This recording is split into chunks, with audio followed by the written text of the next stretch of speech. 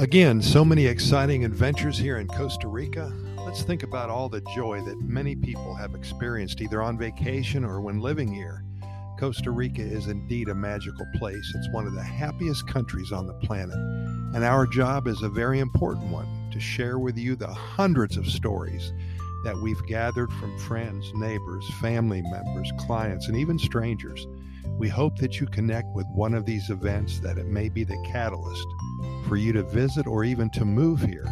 The Pura Vida lifestyle is special, and once you understand it, once you experience it, even for a week or so, there's no turning back. It really pulls you in.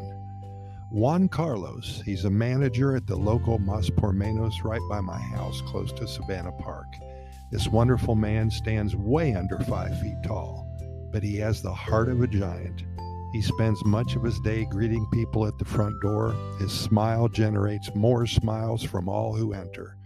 For those of you who have not visited Costa Rica before, this is the norm. The Ticos and the Ticas go out of their way to make their days and the days of others pleasant. This is a part of the Pura Vida lifestyle that we always mention here on this website. I often visit the cafe there at Mas por Menos, way in the back and just to the left of the cereal aisle.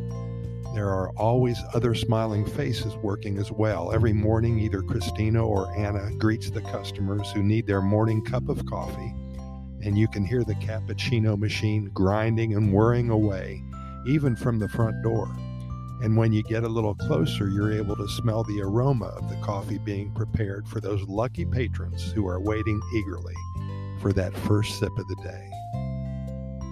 And of course, Juan Carlos, he loves to work the room, stopping by every table to welcome his morning guests, showing appreciation to all of them, making sure that everyone knows that they matter and that they are welcome at this little cafe in the back at Mas por Menos.